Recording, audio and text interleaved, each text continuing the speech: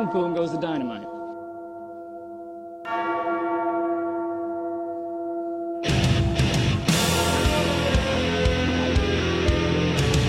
And boom goes the dynamite.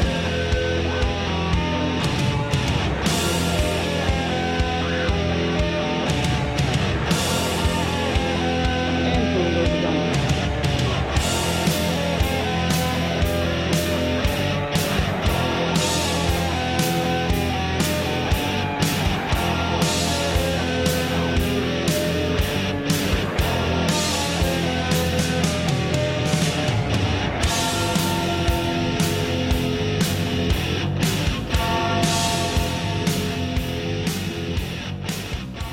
Good evening, and welcome to another special edition of Boom Goes the Dynamite, the AEW Dynamite review show here on the PWOM Podcast Network. I'm Jeffrey. With me tonight is Paul Sebastian. Paul, how you doing, man? Jeff, how do you think I'm doing? How do you think I'm doing, Jeff? The phrase "pig and shit" comes to mind. We'll get to it. But I'm feeling okay. There's a lot to discuss, man. I would love to get into the pleasantries, and you know I love exchanging pleasantries with you, Jeff. We're pleasant guys. We're This is all a pleasant about the podcast. pleasantries. I think one of the reasons people listen to this podcast is because of how pleasant, specifically, I am. I'm known to be very nice and very pleasant to basically everyone I interact with, especially online and on wrestling Twitter. So I'm going to continue that streak of pleasantness right now. Oh yes.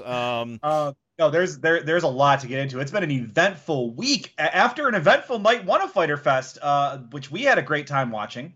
Yeah, we did. And now a lot's happened in between and over the last 2 hours.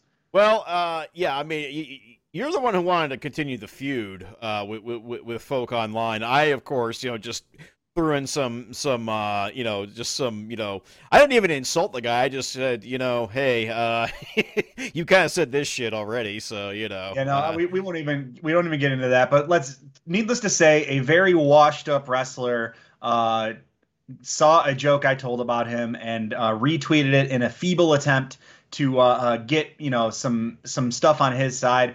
He couldn't get more than 2 people to try and roast me, and they both failed miserably, just like this particular pro wrestler did. So eat shit, Glenn. All right, let's move on from that. Let's talk about the more fun stuff. So whoa, time out here. Hold on. You're missing the part where the dude accused my All Japan podcast of not being racially pure enough. So it's like, well, I mean, okay. So that's the thing is, he's right. It's definitely not racially pure enough. I mean, you can't say he's wrong. Whether or not you consider that a point of criticism, now that's where things can vary. Yeah, but objectively, your podcast not about racial purity. No, nor All Japan for that matter. Objectively not about racial purity. So, I mean, while factually correct, what side you lie on, it can really affect, your perception there. Jesus Christ. Did you watch Dark or Elevation this week?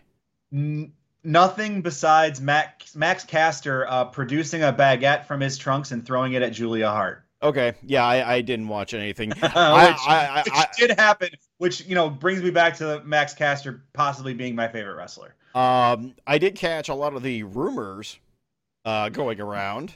It's more than rumors, so we should probably kind of organize all that before we get into a very eventful Fyter Fest night too. But yeah, a couple of big names floating around this week. I guess we'll start with Chicago's own Phillip Brooks. Yes, indeed. The talk is back again. It looks like the word is CM Punk is actively in talks to return to wrestling. AEW seems like the most likely destination according to what folks are saying. If it happens, we obviously know when and where it's going to happen, so there's really no reason to speculate that. If they're bringing him, we know what city it's going to be in and what night it's going to be. So I guess there's no reason to really speculate on that more until something happens. It's been years and years. What can we say about the potential of CM Punk returning that hasn't already been repeated ad nauseum? And we don't necessarily need to kick that dead horse. I just have one question because I've never really actively talked about CM Punk before. Has wrestling moved on from CM Punk? Yes and no. I don't think as I still think he's got plenty of fans and support, and I still think there's plenty of buzz when a guy like him comes back, whether it's 5, 10, 15, or 20 years. There's always going to be something. Did the crescendo of where he was post WWE exit kind of rise, and are we on the backswing of that? Absolutely. Yeah. I think if we were to maximize exactly where his popularity was, it would have been All In 2018. I think that's where you're right. It would have. That's where it was at the top. If it was going to happen at its absolute highest point, I think that's where. Since then, yeah, I don't think it's completely moved on, and I think if and when he does return to television, it's going to be a big deal. But I mean, now you have to figure though that there is a generation of fans. And by that, I mean, I don't mean like the younger versus older. I mean like when they got into it, because it doesn't matter. I mean, my honey only got into pro wrestling in 2015 watching New Japan on Access. So, I mean, there is a generation of fans that have never experienced CM Punk. Yeah. And this would mean all they know about CM Punk is that he left the WWE and, maybe cut a promo in 2011 or whenever that was. And got his ass kicked twice in real fights. Right, exactly. So don't forget that. And I understand that. Like, for a lot of people, and I'm maybe not even for a lot, but for some wrestling fans, he's just a guy who quit and then got beat up a couple times, and they don't see what the big deal is. To a lot of people, I would say probably my age group, the elder millennial wrestling fan is probably where his biggest, portion of his fan base still lies. People that were watching wrestling, throughout the early reality era. And, obviously probably 2007 to 2012 would probably be Punk's big sweet spot there, especially right. 2011, 2012. I remember him, even before Ring of Honor formed. Well, yeah. I mean, if you're from the greater Chicago area or the Midwest in general, and you've been following independent wrestling for a long time, he was a big deal on the indie circuit and probably a pretty big part of the next wave of that rise of indie wrestling, kind of post his WWE run. I think his success raised the profile of Midwestern indie wrestling, and stuff like AAW to where a chance to get to where it is now. Yeah. Well, on that note, someone else who came up through around that same era has been getting name dropped too, and allegedly, according to one source as we go to air here, one source has a done deal, but other reliable, journalists are comfortable running with that person's story. Yeah. So allegedly, one Mr. Bryan Danielson is the American all Dragon. Is sewn up. He's probably getting the graphic, and as of now, again, this is all. And who broke that story, Jeff? Can we credit the author for that? Well, it looks like bodyslam.net was the website. The last I had looked, Sean Ross Sapp wasn't exactly denying it. He wasn't exactly confirming it either, but he wasn't exactly denying it. So yeah, it wasn't SRS that ended up breaking the story, though. I just like to try to give credit, but understood. The point is Daniel Bryan's probably all sewn up. Cassidy Haynes of Bali Slam. So shout out Cassidy Haynes for breaking the story. Okay. Yeah, so it looks like that's all sewn up, and tentatively this is kind of rumor and innuendo. I don't think this is and then obviously could change, right? But the word is they're planning on bringing him in at the Arthur Ashe Arena event in September 22nd in New York. Yeah, so we won't. Yeah, that'll be after All Out, obviously. But I mean, we've already got one big injury. Well, I mean, who knows? We'll see. Well, like our boy Shivani said, that'll put some butts in seats. Indeed. And with that, we go live to the Curtis Culwell Center in Garland, Texas for Night 2 of AEW Fyter Fest 2021. Your hosts, Jim Ross, Tony Schiavone, and Excalibur. We go right into the first match of the evening, Chris Jericho versus Shawn Spears, for the first Labor of Jericho, in which Shawn Spears can use a chair, but Chris Jericho cannot. That is laborious. MJF does join on commentary, and yes, this match was laborious. I have to say. Honestly, I thought Chris Jericho looked really engaged. Yeah, and I think this is probably the biggest upswing to this whole thing, is that this is obviously something Chris Jericho has a lot of creative investment in. This 5 Labors of Jericho thing and all this is all like straight up out of his brain. And when it comes to these type of things, and when he's really dialed in, he'll give you some good work. And Shawn Spears, to his credit, while struggling to make a connection with the crowd post, his perfect 10 character days is a good hand. That's why he's there, right? And guys like that always give Jericho good, interesting matches, I think. So I didn't think it was bad. Yeah, it was just kind of an okay TV match, mostly. Yeah, there was a couple little pace things here and there that kind of didn't click, but no, I thought, and I thought the finish was very good. That last kind of 30 seconds or so with the thing you think is going to be a chair TKO into the Judas effect. I thought that was well done. Yeah, that was But was this match wasn't about the match, Jeff. No, it was not. Post match, MJF reveals what the second labor will be, and along with the stipulation that nobody else from the inner circle can help Jericho because, of course, Sammy Guevara did give an assist earlier. Well, they're not going to want to come out to the ring anyway after this announcement. Right. Why would they want to? Well, the second labor, which will be next week, will be a no DQ match, and I'm going to let you run with this. Representing that Eastern Bloc, Hate Club, MDK, all fucking day. The man, the king, the fucking god of this shit, Nick fucking Gage. Woo! So you're a little excited for this, are you? Jeff, I lost my mind. I think everybody did. Yeah, the fucking building came unglued as soon as they started picking up on like what this could be, and MJF did a really good job, teasing it. And when he was like, "Yeah, this guy stabbed a guy in the neck. This guy robbed." First he's like, "This guy stabbed somebody." I'm like, "Well, New Jack's dead, so yeah, right." So it could be, but there's no way. And he's like, "This man once robbed." I'm like, who else robbed something? Bank? Wait a second. With no mascot, okay, there's only one guy that fits this description, Nick fuck. I'm like, no! Yeah, really incredible stuff. This has been a long time coming. 22 years in the making for Nick Gage. We talked about his Dark Side of the Ring and, how much we really enjoyed that and what a great story. Oh, yeah. What a truly incredible and inspirational story Nick Gage's journey is. Though I did admit at the time I was always actually a bigger fan of his brother Justice Payne. So. And R.I.P. Justice Payne. And I thought the documentary did a pretty decent job touching on the tragedy of Justice Payne as well. Indeed.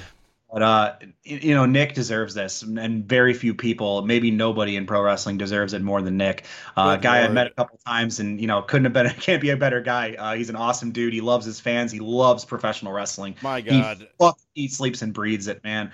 And Nick Gage on a major network, quote unquote, cable channel TV. There were probably 1 million people watching Nick Gage tonight. Holy shit. And just word coming in fresh from Nick Gage's Twitter, which we know Nick probably doesn't run, but still. Thanks everybody. I got nothing new to say that I haven't already told you. I do this shit for my fans. It's real. I mean it. I got no family. You're all I got left in this world, and only reason I'm still here. It's GCW and MDK all fucking day. This one's for the gang. I love you guys. Let's fucking go. And that's really all that needs to be said, man. Nick Gage is at AEW. This is real. It's happening. So did MJF just become the de facto babyface in this now? Because we're gonna hammer that point home later on in the show too. Because oh god, I think we did a double turn throughout the course of this one. Oh god, Yeah, wow. This is a high that I was riding for the rest of the show, and it was like hard to focus for a minute. But man, I'm really excited. And if you're listening and you're not familiar with Nick Gage's work, which if you're listening to this podcast, I'd be surprised if you're not. But if you are not, go back and look up everything. Watch his Dark Side of the Ring. I think that's a great starting point for Nick's story. Watch what's available for his matches online. Watch the David Arquette stuff. There's a lot there. There's so much lore, and there's so much to learn and experience with Nick Gage, and he's going to give us a show, man. And all I can say is Chris Jericho's brave, because you can't go into this match and do this match without knowing how hard Nick is going to go for it. Oh, and if you think Nick's not going to absolutely fucking go for it on this stage, Chris Jericho better be ready for violence. All right. Well, we need a transition because I'm sure there's anything. Are you sure there's other things to talk about? Yeah, there's actually quite a bit, actually. Okay, fine. Let's talk about the rest of the show. Okay. We then go into a pre-tape promo with Miro, and oh god, that Bloodsport tracksuit. Mm-hmm. See, yeah, I mean, somehow there is a vortex of AEW and GCW, and yes, I know there was a movie with that logo called Bloodsport, but I mean, the point is, I mean, Miro's the drip god of AEW. It's just how it is. He's the best dressed man on the show. good golly, Miss Molly. Our second match of the evening, Frankie Kazarian against Doc Gallows. I have nothing to say about this match because the picture-in-picture took me immediately out of it, and I could never really get back into it. And that's really unfortunate because I was going to ask you more about your thoughts on the match because I spent a good chunk of it enjoying my delicious salmon dinner. I grilled some cedar plank salmon today, and it was wonderful. So I spent a lot of time enjoying that. I did catch some of the match, and I mean, as much as I like Frankie Kazarian, at first I was a little baffled by the ending, but as I give it some thought, we talk about long-term storytelling. We talk about this being a slow burn thing, and Frankie Kazarian really finding something interesting in this lead hunter angle. So I'm gonna let it kind of ride out. I did not expect Kazarian to lose, but with the numbers stacked up against him, it does make sense. Yeah, so Doc Gallows does get the win over Frankie Kazarian. And then we are joined, the Good Brothers, the new Impact World Tag Team Champions, by the way, joined by Kenny Omega and Don Callis, and they commence to a beatdown of Kazarian, which brings out Adam Page, which of course sparks a brawl. And then the crowd really had their work cut out for them on this show, and I think they delivered at pretty much every possible moment. The Dark Order comes out and makes a save, and two things. One, I think we have our team set now for the 5 versus 5. That's what it looks like. So it will be Kenny Omega, the Young Bucks, and the Good Brothers versus Adam Page, Super Smash Bros, and the Beaver Boys. That's the team. You got to send out your best. You got to bring your best 5. And then you're going to do tag matches. These are your guys. I mean, how many 5-on-5 matches have the Beaver Boys done and beyond? I don't know. Probably the Smash Brothers too. These guys have probably done so many multi-man tag matches. You got specialists there. Yeah. But also, I made a comment after Gallows pinned and we commenced the beatdown of Frankie Kazarian. I was like, one day the babies are going to get an actual, tangible, meaningful win against the Elite, and it will be great because. But that's the thing is, you don't do it until it really means something, and you just keep building this animosity, which I think is being done well. And again, it was an unexpected result for me, but I think it was the right result. Yeah, at some point, you have to quit pastiching 97 WCW. I mean, at some point, but it's been 20 years and we haven't gotten there yet. We then go backstage with Brian Cage watching a Team Taz promo, and Ricky Starks promises a party in Charlotte, North Kakalaka next week, which then perfect to have this match. Brian Cage says something which he's an awful promo, so I just tuned out. And he doesn't have Taz and Starks. He's working on it though. Listen, man. If you were to take his mic work from 3, 4, 5 years ago and put it up against now, he's made progress. Okay, well, I mean, if you listen to my podcast from versus now, there's been progress too. Oh, if you listen to mine, I still suck. But some people are good at improving, and I think Brian Cage is one of them. Is he great yet? No, but I think he's making a conscious effort. So, my apologies. I've dropped this mic 3 times tonight. I don't know what the hell's going on. Gravity is not working in this mic's favor tonight. Our third match of the evening, Darby Allin versus Wheeler freaking Yuta. And the thing that got me was that they just panned over and, oh shit, it's Hikuleo of the Bullet Club. What is he doing here? He bought his ticket. He bought a ticket. That's the one thing about tickets being on your phone, no more paper tickets, is they can't do that spot where there's a guy in the front row and he pulls out his obnoxious looking ticket. Right. He's like, "Look, I have the ticket." Oh boy. This was a fun. I would really like if they would hold up, like anytime a wrestler comes to another show to show up, they should hold up like a big, like the checks, like the Publishers Clearinghouse checks. Right. That, but a ticket. It's like a ticket, but it's the giant check, and they're just holding it the whole show like a sign. They don't even do the Publishers Clearinghouse anymore, do they? Yeah, the Publishers Clearinghouse is just a direct deposit to your phone. Yeah, I don't even remember. I don't remember the last time I've even seen It's the piece of mail from the publisher. Ed McMahon shows up to your house and he's like, "Yes, do you have Zell?" Is Ed McMahon dead? The ghost of Ed McMahon shows up and says, "Boo, yes, do you have Zell?" Wait a minute, hang on. Now I'm worried. Oh, Ed McMahon's for sure dead. I mean, he has to be, but Yeah, there's no way Ed McMahon is alive.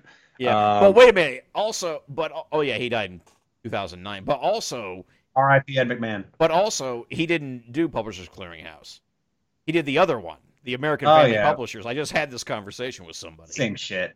Yeah. Same scam. Anyway, back to the match. This is a fun little TV match. Made even better by Orange Cassidy doing the bit, but also Sting doing the bit, including a very lackluster chest thumping. That was awesome. Incredible. Yeah, one of the other spots of the night, something highly anticipated. I really love seeing Sting going around and just like having fun on this little run. Like he knows it's kind of his little ride off into the sunset, and he's out there really enjoying himself. He's very clearly really been invested into the stuff with Darby Allin and has really leaned into it. And here he is just being a consummate professional and leaning right into it, knowing that the crowd will absolutely eat up him doing this. And, this is what makes Steve Stinger so great is he's really, really great at crowd work and something we haven't got to see him do really because he joined AEW during the pandemic. So Sting with full crowds and having a real great time with it, something just great to see. I just want to point out too that, oh God, Wheeler Yuta is so good.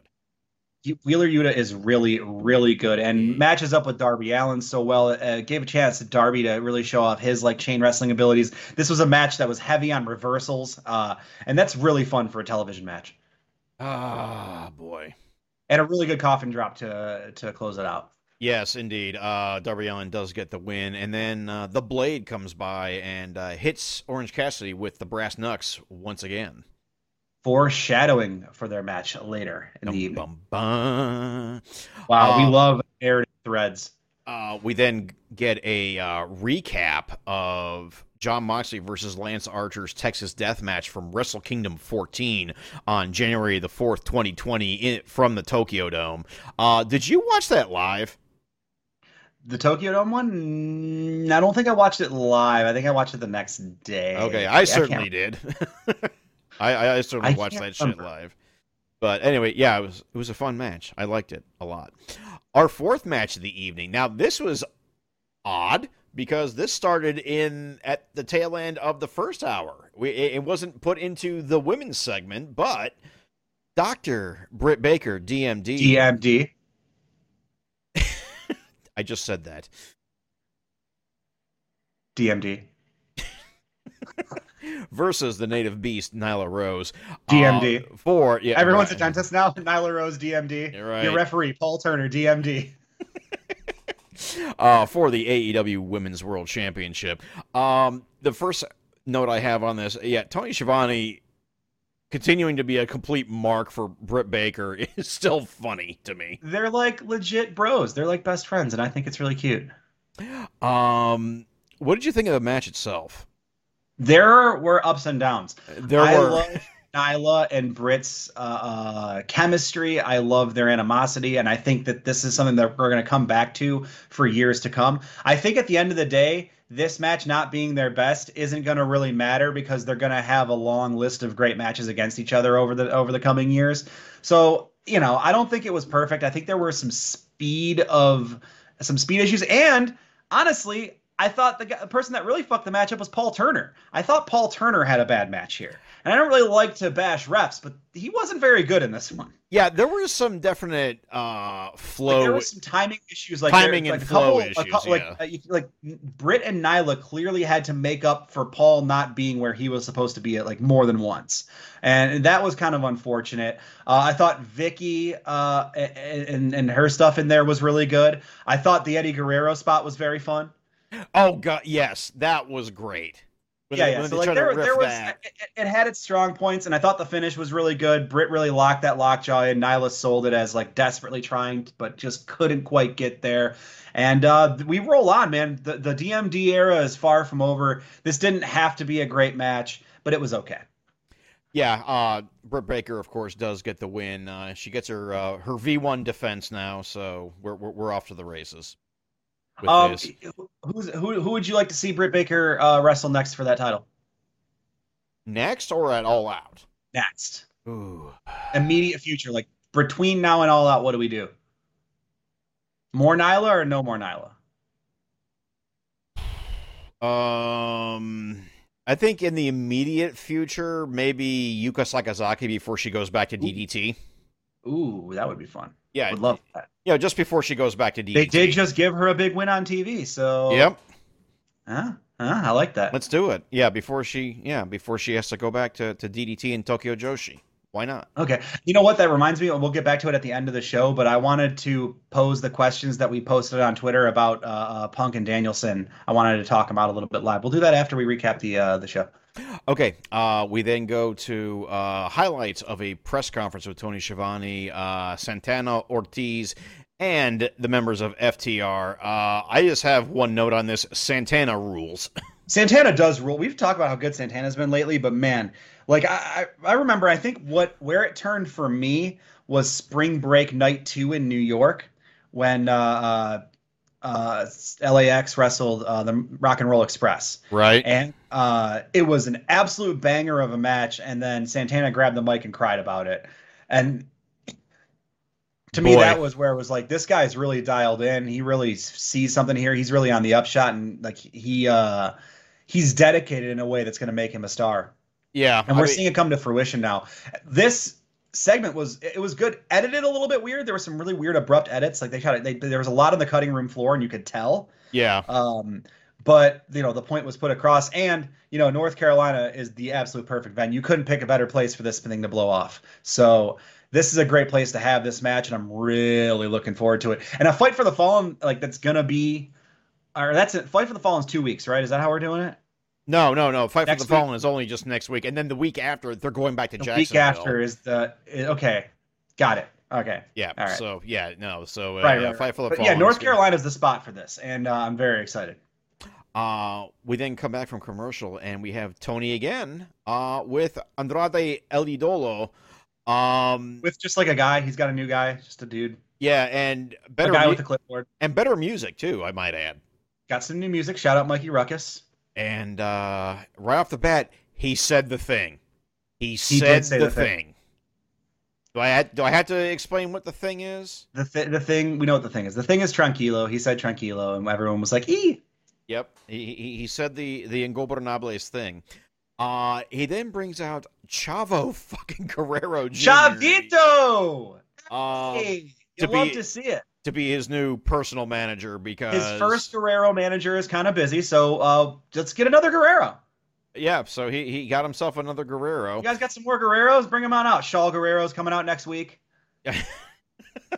Is Shaw back in WWE? What's she doing? I don't. She was ring announced at women's tournament. Oh, she was the ring announcer for that. Okay, okay. She has appeared on AEW before. Yeah, maybe not. This brings out El Triángulo de la Muerte.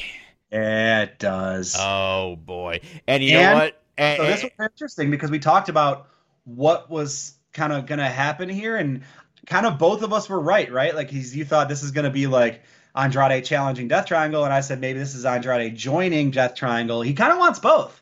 He wants the companionship of Penta and Phoenix. Why did I say it like that? Penta and Phoenix. Because that's how Andrade kept saying it. Phoenix. Yeah, I guess so. Yeah, Phoenix.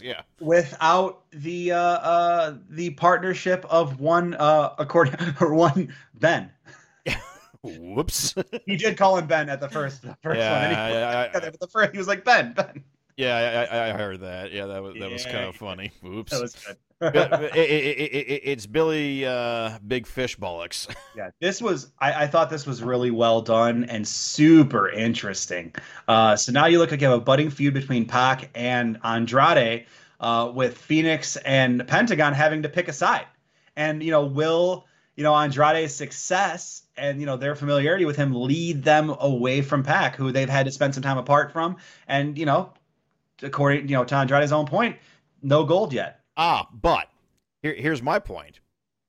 is that I think it's going to be a feud, and here's why: is because La Sombra was one of the faces of CMLL for so long, whilst Phoenix and Penta both were faces of AAA. By the time that Phoenix and Penta had gone independent, they were in a big feud with Rush. La Sombra's... Right, which I don't necessarily think AEW really cares about as far as how they're going to book their feud in the future, unless, of course, Rush and Dragon Lee show up on Andrade's side, which, hey, the way shit's going right now, I can't even count out at this point.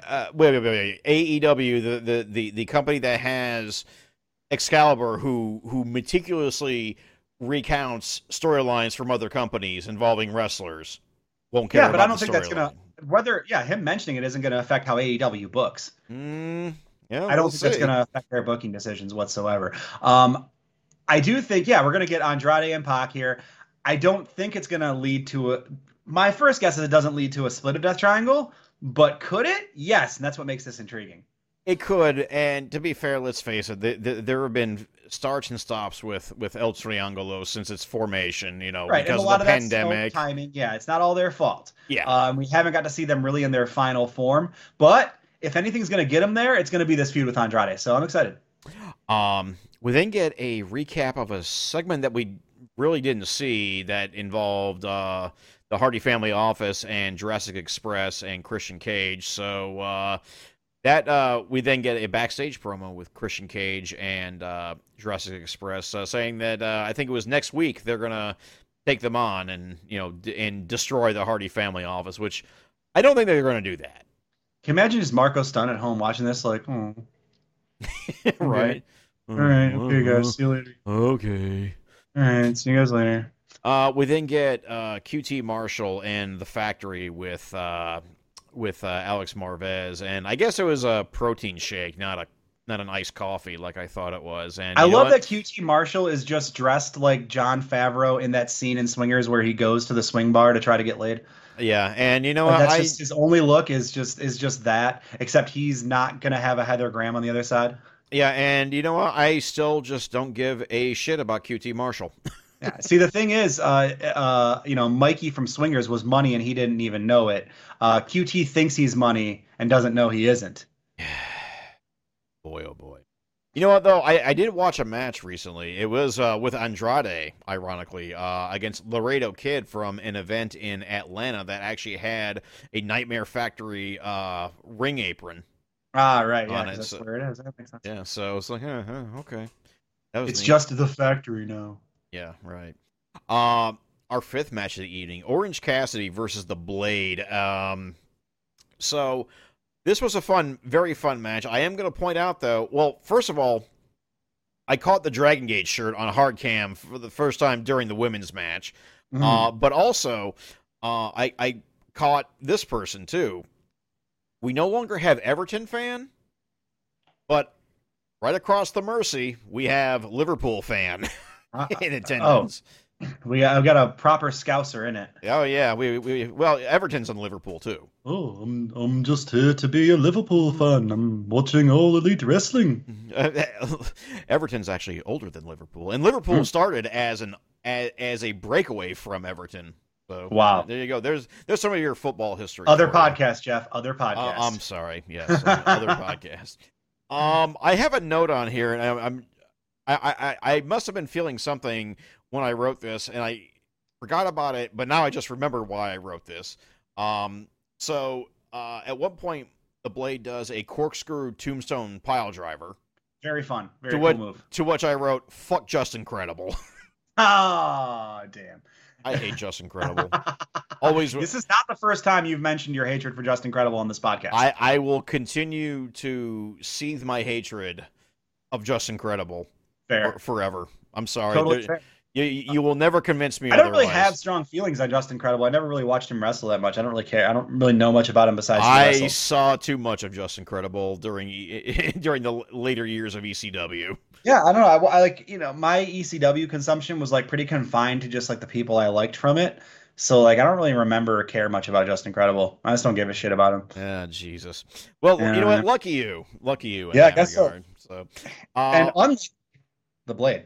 Yes, Orange Cassidy does get the win over the Blade, and afterwards, Orange Cassidy uses the Nux against the Blade. Little revenge. Sweet revenge. Taste of revenge. Yeah, absolutely. Sweet revenge.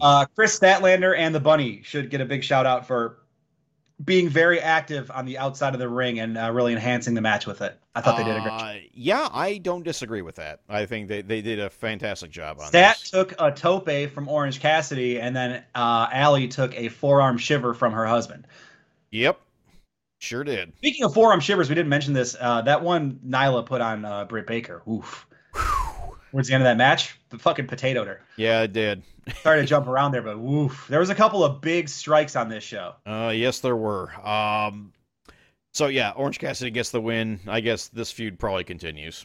So we're probably going to get this best friends Hardy Family Office stuff. I mean, the Hardy Family Office is big, so you can kind of do this. I guess they're probably treading some water until Butch comes back. Yeah, I was saying, where the hell is Andy Williams these days? Don't think he's hurt. I'm not sure what the deal is. I know he's been at home though. So we talked about his like bunny rescue story or like duck rescue story, or he rescued a critter, and then that's the last I've kind of heard from him. So yeah, but I mean, didn't you say they had to like cancel some sort of Every Time I Die event? Every Time I Die did cancel a show, so maybe that had something to do with it. Maybe Butch is hurt. Interesting. They haven't really talked about it though, but he's chilling. We then get a backstage segment with Alex Marvez interviewing Chris Jericho, but wait, it's not Chris Jericho. Whoa! Who is it? Who is it? It's the Painmaker. The Painmaker! You know, I really kind of wish he would actually keep that persona in New Japan because it was something different, you know? Well, he needs it though. Jeff, that's the point. Is he needs it. He has to have it because he has to channel that anger and that violence to take on the most violent man in professional wrestling. It's because to me this reads as, if you want to really, read deep into it, I think it's a manifestation of Chris Jericho's inherent fear that he has to escape himself and take on an entirely new persona to run away from his pure, unadulterated fear of the King Nick Gage. I'm going to quote a tweet that I'm insanely jealous of. Oh, boy. I think you know the one I'm talking about. Read it. Oh, God. This tweet dropped earlier in the week following WWE Monday Night Raw. Something about John Cena. Somebody posting a theory about John Cena's return and how he's actually possessed by the Fiend. And at Jody the Wrestler, who I don't know is an actual wrestler. Probably is. Is a wrestler. Is a wrestler. Yeah, I don't know anything about Jody the Wrestler, but his response was, I just tried explaining this to my wife, and she started fucking my neighbor while I was talking. Why did you bring that up just now? Did you just want us to read that tweet? Yeah, I just want to read that tweet. Yeah, Oh, okay. No, nothing to do with, weird theories about, personas and wrestling or anything. It was just, I just felt like I had to get that out there because at Jody the Wrestler, I am insanely jealous of that tweet. Listen, every time I start telling my girlfriend theories about Chris Jericho, she immediately goes and starts fucking the neighbor. So, that is true. Yeah, well, see. And I don't blame her. I keep talking, I finish. I still finish too, so it's fine. She finishes and so do I. Paul, have there ever been tweets you've been jealous of that you didn't commit to the ether? Every other tweet that I've never sent. And modest, I live in modest jealousy. too. It's how I can post so good. Wow. We then get a recap of Cody Rhodes versus Tommy fucking Malachi Black. And who's Tommy? Yeah. Jeff, here's the thing though. I still don't get it. Get what? What does it mean? Is it symbolism? Like, what's the deal with these guys? What's the deal? One of them's wearing black, the other one's wearing white. I don't understand it. Yeah, it's you know what? The mind wobbles, as Kelly Bundy once said. And this is, we talk about it here on this podcast all the time. This is the problem with subtext. Sometimes it'll just fly right over your head. Right. And what are you going to do then? What if your fans don't get it? What if you tweet something out about it and then it disappears and now we don't know what you actually said? This is just too highbrow for me is the problem. Oh. We can't be having this highbrow stuff in our professional wrestling. No, professional wrestling belongs in the gutter. That's right. And with that, our main event of the evening, which has nothing to do with the gutter at all. The IWGP US Texas Death rematch between. I don't know. There could have been some gutters in it. It's a Texas death match. You got kendo sticks, you got chairs, you got garbage cans. You could have a gutter. You got forks. I would like someone. I would love. Oh man, imagine an old or early '90s death match, and someone hits another guy with a gutter, in the head, and the gutter thing is on the guy's head, and just Bobby Heenan being like, "Yeah, it looks like he needs to get his mind out of the gutter." That would be something Bobby Heenan might have said, yes. Also, can you imagine Bobby Heenan? I've been thinking about Bobby Heenan a lot lately. Can you imagine Bobby Heenan calling an FMW exploding ring match? Oh my God. We need to learn how to resurrect human consciousness for that.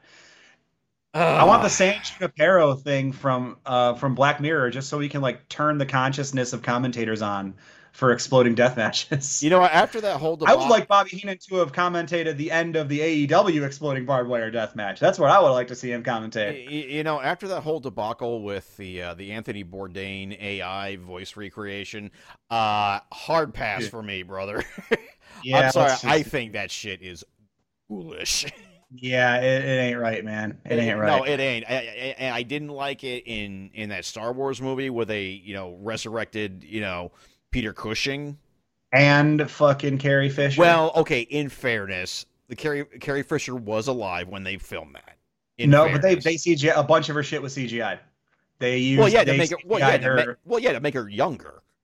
Because, no, I mean they did the Peter Cushing thing to scenes that she couldn't finish. She didn't finish that movie. Wait. Which movie are we talking about? I'm talking about Rogue One. No, not fucking. They used dead Carrie Fisher in the J.J. Abrams one, Rise of Skywalker. Oh, I didn't see that. Oh, they used dead Carrie Fisher all throughout Rise of Skywalker. Jesus. Oh, well, fuck that noise. Yeah, it was creepy, and it's creepy, and it's uncanny valley shit. You can tell how fake it is, and I hate it. It's stupid, and it's the future. And wait till they figure out how to do it to wrestlers. You just fucking wait. Yeah, and the whole thing with the Tupac hologram. Yeah, fuck that. I mean, the Tupac hologram is the only one that's okay with me because he is alive. So it's fine. Not that you're a conspiracy theorist or anything. Oh, by the way, what was it's called fact? Look it up. So wait a minute. So wait. Do the research. Time out. Speaking of conspiracy theories, so you said something about a double turn and you never followed up on that. Oh, the Painmaker. That was the other part of the turn. Oh, okay. If you want to really lean into people hating you and liking the other guy, he brought the fucking Painmaker back. Yeah, well, I mean, he was pretty hated in New Japan. So, and with good reason. I think the Painmaker rules. I think it's one of the funniest. I mean, not unintentionally funny, obviously, but I think it's one of the best things Jericho's done because it's just so fucking cool stepdad energy. Well, I just liked it because it was a different character for him, and which is good that he did that in New Japan. Because the first that's what to expect from Chris Jericho. He's the king of character evolution and making changes and adjustments. Seeing which way the wind's changing and getting into it. Well, right, because because the match against Kenny Omega in New Japan, he was still very much in WWE Jericho mode. Right, which was the time to be that Jericho. Right, was the Kenny Omega stuff. But when he did the Naito feud, which is and Jericho is really good at sensing these type of things and knowing when it's time to pull the trigger on changes. Something he's done successfully throughout his entire career. Back to this match. Violence. Dear God, there was a lot of violence. There was a fork in this match, kids. Yeah, I mean it was it was about 16, 17 minute match, maybe even less. There was fork stabbing. Very Always Sunny, very McPoyle. You get fork stabbed. There was garbage cans. There was another big strike. Mox goes to hit Archer with a garbage can lid, and Archer just smashes it right back into Mox's face. That was a big. And then barbed wire boards. A big barbed wire board spot. But yeah, this was a Texas death match with a little bit of a modified rule. So if you've seen a classic Texas death match, it's 10 count pins, essentially. Is what an original Texas deathmatch looks like. They got the pinfall part out and just did the 10 count. So it's a Texas deathmatch with last man standing stipulations. Yeah, because they did that right. Because that was the exact same stip as the one at Wrestle Kingdom. is when they Right. did Yes. that. So Yeah. The pinfall and getting rid of the pinfall part, I think, is a good idea. I think simplifying it a little bit I was agree. correct. But yeah, this is Um, a really good match. One we expected, one with an expected result. Oh wait, did we get the expected result, Jeff? no. No, no, No, we did no, not. we didn't. Holy shit, we did not. Yeah, we're burying the lead here. We got a new IWGP US champion. We do. It is Lance Archer's second reign as IWGP US Heavyweight Champion. He is Fox goes through a barbed wire table and can't get up from because he's stuck. He's stuck to the barbed he wire. was stuck to the barbed wire, so that was good storytelling right there. Mhm. Moxley, yeah, I'm going to slip into strong style story mode for a second. Moxley fails his sixth defense of the IWGP US Heavyweight title. Lance Archer is the seventh generation champion of this title. Is he the first two-time champion as well, right? No, Moxley is. Oh, Moxley is the wait. When did Mox lose it? He had to forfeit it before King of Pro Wrestling 2019 because of Typhoon Hagibis prevented him from going there. So the match became Lance Archer versus Juice Robinson instead of Mox versus Juice Robinson. So Right. Archer won it then. Mox got it back at night 1 of Wrestle Kingdom, and then they finally had their match at night 2. Right. Which then led to, Minoru Suzuki. Okay, so not the first two-time champion. That is Mox's accolade. All right, fantastic. So this is really interesting, and yeah, the previously mentioned Hikuleo comes out to the ring. Tries to prove how tall he is by going over the top rope, but having to push the top rope down a lot. This is a thing that guys that aren't big enough to do still like to do and should stop doing. Except Hikuleo is pretty big. If you have to push the rope down that much to get over the top, don't do it. That's my rule of thumb. If you can, unless you're as comfortable doing it as Kevin Nash is, you shouldn't do it. By the way, Hikuleo actually has like a couple of inches over Lance Archer. Well, this is interesting. And shout out to Sexual Jumanji who watched AEW tonight, most crucified on Twitter. Who mentioned, who tweeted that there was no way Lance Archer is 6'8", which is what he's billed at. And Hikuleo also billed at 6'8", but clearly about 3 inches taller than Archer. Kazuchika Okada is billed as 6'3", and I was eye to eye with him, and I'm only 5'10", so Well, let's see what the American Football Database has to say about Lance. Okay, the American Football Database does have Lance Hoyt as a football player billed at 6'8". Well, there you go. So interesting. Yeah. So next week we will get Lance Archer versus Hikuleo for the IWGP US Heavy. Boy, not a match we were expecting at the beginning of this show. I guess the monkey's paw kind of curled a little bit when we said, "Hey, maybe we should have Jon Moxley defending the IWGP US title every week." Yeah, really. Indeed. What do you think is next for Mox? A reunion with Shooter at NJPW Resurgence. That's what I think is next for Mox. There's a good future. I like that. Oh yeah, I mean we can all get behind that one. Sure can. We love Shooter. Yeah, and with that we close out night 2 of AEW Fyter Fest 2021. This was a fun show, even though some matches had some problems, but I saw a lot of really good energy, around online, the buzz around this show, people calling it the season finale or series finale of wrestling, calling it the Dynamite After Mania, things like that. But, it had a big show feel and, pun intended. But, we talked about special event exhaustion, and we're 3 weeks into it, and this was the best one yet. So no exhaustion here, bud. Well, only 2. Only 2 weeks into it. We had a Road Rager. Oh, you're right. Oh, right. Okay, I'm sorry. You're right. My bad. My bad. See, we started out raging. See, you can't even keep track. This, and obviously not exhaustion, if you can't even remember that there was already a special 2 weeks ago. If it was dragging, I don't think we'd probably be focusing on that more. But no, I think this was. Yeah, you're right. They've done a really good job taking this month and continuing to ramp it up, which is not easy. Road Rager was a really good show. Night 1, we really enjoyed Night 1, but this was the best of the crop so far. This show fucking kicked ass. Well, I mean, Nick Gage was here. Nick Gage was on this show. Sorry, something was happening. Yeah, Cage was showing up in AEW. That's what was happening. That's right, and it just and I just shut down for a second because it just hit me that Nick Gage is in AEW. But also, I did make a mention during this match that during the main event that I fully blame AEW for why my deathmatch tolerance is going up. So well, good. I say good.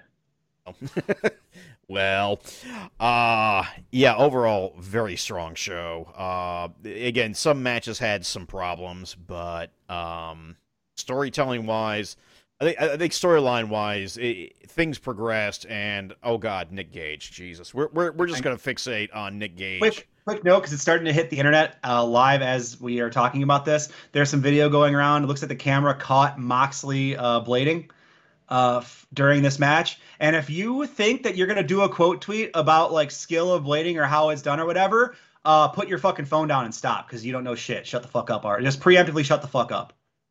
Feel free to take a razor blade to your forehead at any time and show us how it's done, no, if brother. you want to, if you want to quote tweet, if you want to fucking quote tweet that and like talk about how it's done, then you can only quote tweet it with a video of you yourself with looking at your phone and sticking a blade into your fucking forehead. Other than that, shut up. By all means, yeah, please. By the way, there was a blade job in that WrestleMania 13 match, and both Austin and Bret Hart have confirmed that. So maybe shut the fuck up. The only blade job that you need to worry about is Braxton Sutter losing a match. Braxton Sutter. Why do I know that name?